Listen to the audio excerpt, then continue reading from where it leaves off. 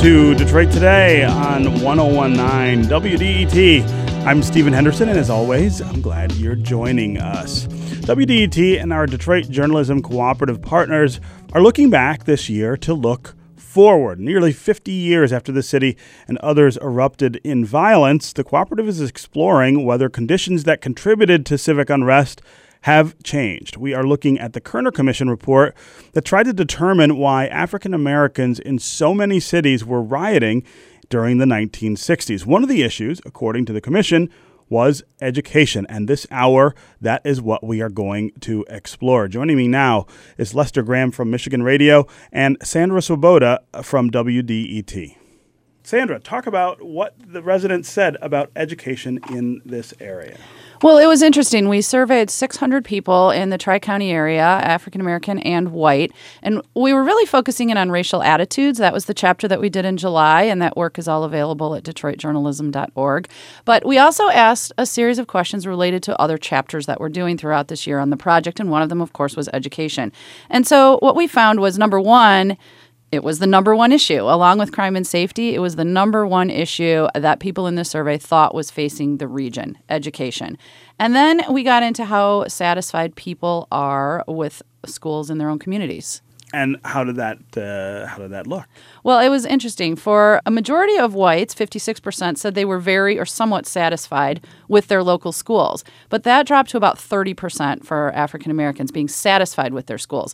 Where it got more interesting and depressing was when we asked about dissatisfaction with the schools. And for whites, it was about 38% dissatisfied, but for African Americans, jumped to about 70%. Yeah, and if you think about those numbers, and if you think about the state of Michigan, you still have a majority of African Americans living in communities like Detroit, urban communities around the state. You think about the state of the schools in those places, the unbelievable turmoil, for instance, that we've seen in Detroit for a very long time.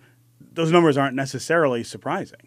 And we've seen, U.S. Department of Ed report come out saying that if your student is going to a mostly black school, there's going to be a lot of problems, and they chalk that up to more inexperienced teachers at mostly black schools, worse building conditions, as we've seen in Detroit. It's been talked about a lot. So that's not surprising at all. What is surprising is there was a moment that we could have fixed all of that, but the decision back in 1974, a Supreme Court decision, not only affected what's happening in Detroit, but for every urban school in the North. Yeah, and that was about busing as a means of achieving some racial integration in schools, and the Supreme Court sort of turned its back on that idea. It was very controversial then. I have to say it's still a very controversial idea, but this case called Bradley versus Milliken was filed. The NAACP was requested by the local chapter to step in.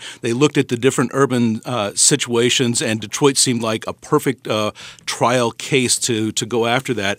And they did, and they had success at the U.S. District Court level. They also had success at the appellate court level, and that went on for quite a while. Finally, the U.S. District Judge decided, hey, the only way this is going to work, the only way we're going to be able to integrate Detroit schools, because in 1970, 1 out of 3 students was white.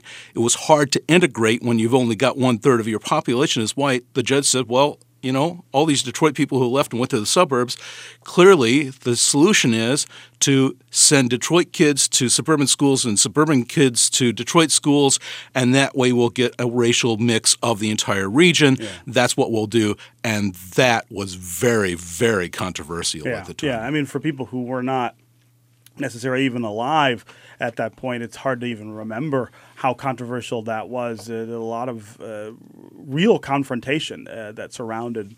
Well, a good example, in Pontiac, for example, which was also dealing with the same issue, there was a movement by white parents. There were thousands of people protesting in the streets. And a couple of years later, the KKK blew up 10 empty buses just before schools started for the season to protest the idea of busing. That's how controversial it was. And so now we're left with essentially a segregated existence in education. And what your survey shows is that there's a distinct inequality that attaches to that segregation. You have this real gap between what white parents and community members and what Black parents and community members think about their schools. And not to point out what was wrong with our survey, because it's not necessarily that it was wrong, but I think looking at it now and some of the reporting that's been done in this chapter by our friends at Bridge Magazine, our partners in the Detroit Journalism Cooperative, but when we asked the question, it was, what about your local schools? What we're seeing now is the school choice policy being enacted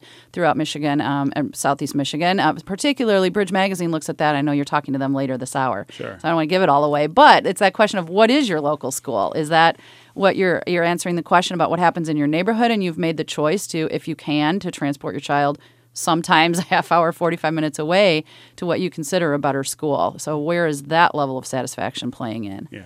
This is Detroit Today on 101.9 WDET. I'm Stephen Henderson. My guests are Sandra Swoboda, a reporter and editor here at WDET. Also Lester Graham of Michigan Radio. Both work with the Detroit Journalism Cooperative. We're talking about a DJC survey conducted this summer that looked at education. What people think about education in their communities and what they think about education along racial lines.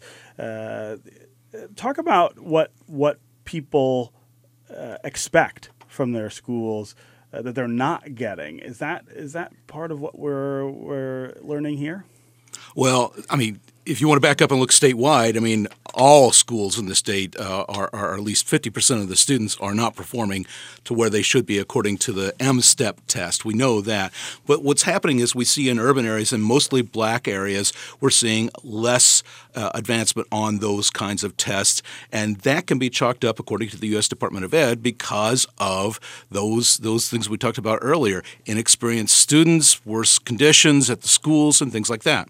Now, see, Lester, every time we're in the studio together, you give me an opportunity to pick on something you said a little bit. Okay. And it's okay, because it's what we do in how we measure schools, but that reliance on test scores. You know, we're always talking about what is the outcome on the test scores and not about quality teaching, because that's a little more difficult to measure. Yeah, but it's the only metric we have. It right? is. Well, but we could, if we really dug in, parent satisfaction with schools, and I'm not saying that's exactly what equates to education, but advancement that kids make. Where are they 10, 15, 20 years from now? Did school prepare you in a multitude of ways to be a successful, happy adult, a productive member of society? Like, that's not necessarily represented in a test score. So I'm going to push back on you a little bit there. So, but what would be a way to even measure that from the parent or community side, this idea of teacher quality? I mean, that's a much more esoteric idea, isn't it? Right, and we're going to see Lansing take that on. I mean, come on, that's politically laden. Who's going to decide who quality is? But I mean, and we're getting a little off here, but that's okay because we're talking about education this month. Yeah. The idea of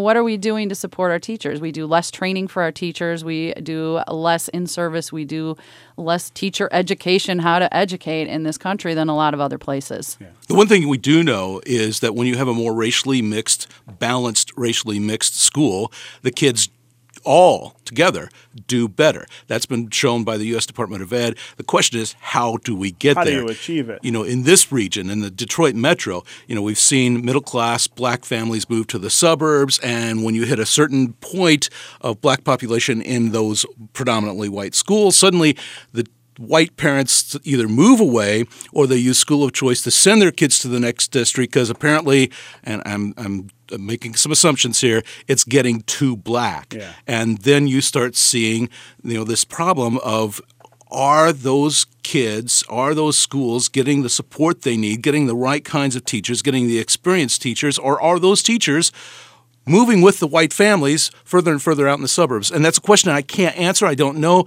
but that's a pattern we've seen in many northern cities. Well, one of the things that this also raises is what the political climate is like to even start a conversation about this. I mean, I get the sense that there is no tolerance really for a conversation about integration in schools in Lansing. I know, because we've got, it doesn't start just in Lansing. I mean, it starts, at the local level, and those code words we use, like, it's a good school. We're moving to a good school district. What does that mean? I mean, is it getting more money? Is it more successful? Is that because it's getting more money? And is that why it's successful? It's getting more teachers, better teachers? Or is it a matter of, money follows white people more than it does black people? If you look at sheer dollars in Detroit, the legislature will tell you Detroit's getting more money than just about any other school district in the state. And they're not being successful. It's not because we're not giving them enough money. So what is going on there? Well, that's the ultimate question. Okay. Go ahead, Sandy. I was just going to say, to bring it all back around, the reason we're here is looking back at the Kerner Commission report from the late 1960s and what led to civil unrest and violence in several American cities, including Detroit. I am certainly not going to say that it was strictly the conditions of the schools, but that was one of the things that was cited. And the Kerner Commission explicitly, in the introduction, said that opening up opportunities to those who are restricted by racial segregation and discrimination and eliminating all barriers to the choice of jobs, which we talked about in June, education and housing was something that would prevent such unrest, such violence, such problems in society. This is not new. Yeah. There is one more point I'd like to make, and that's the Loveland Technologies Group did a big study on the history of the schools. And one of the things that Detroit's lost with so many school closings is that whole idea of neighborhood schools. Now you are transporting your kid across town to get to a decent school, and you lose that cohesion of the neighborhood. You lose that gathering point that the schools were for many neighborhoods, and that has to have an impact on satisfaction.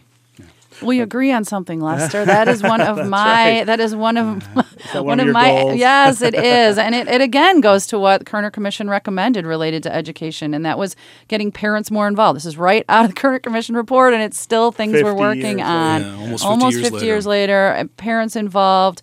Eliminating illiteracy, finding vocational education, training, opportunities for higher education, things that all come back to and frankly can be promoted when you have that community school and that kind of center of the neighborhood. Okay, WDET Sandra Swoboda, Michigan Radio's Lester Graham. Thanks very much for being here on Detroit Today. Glad to be here.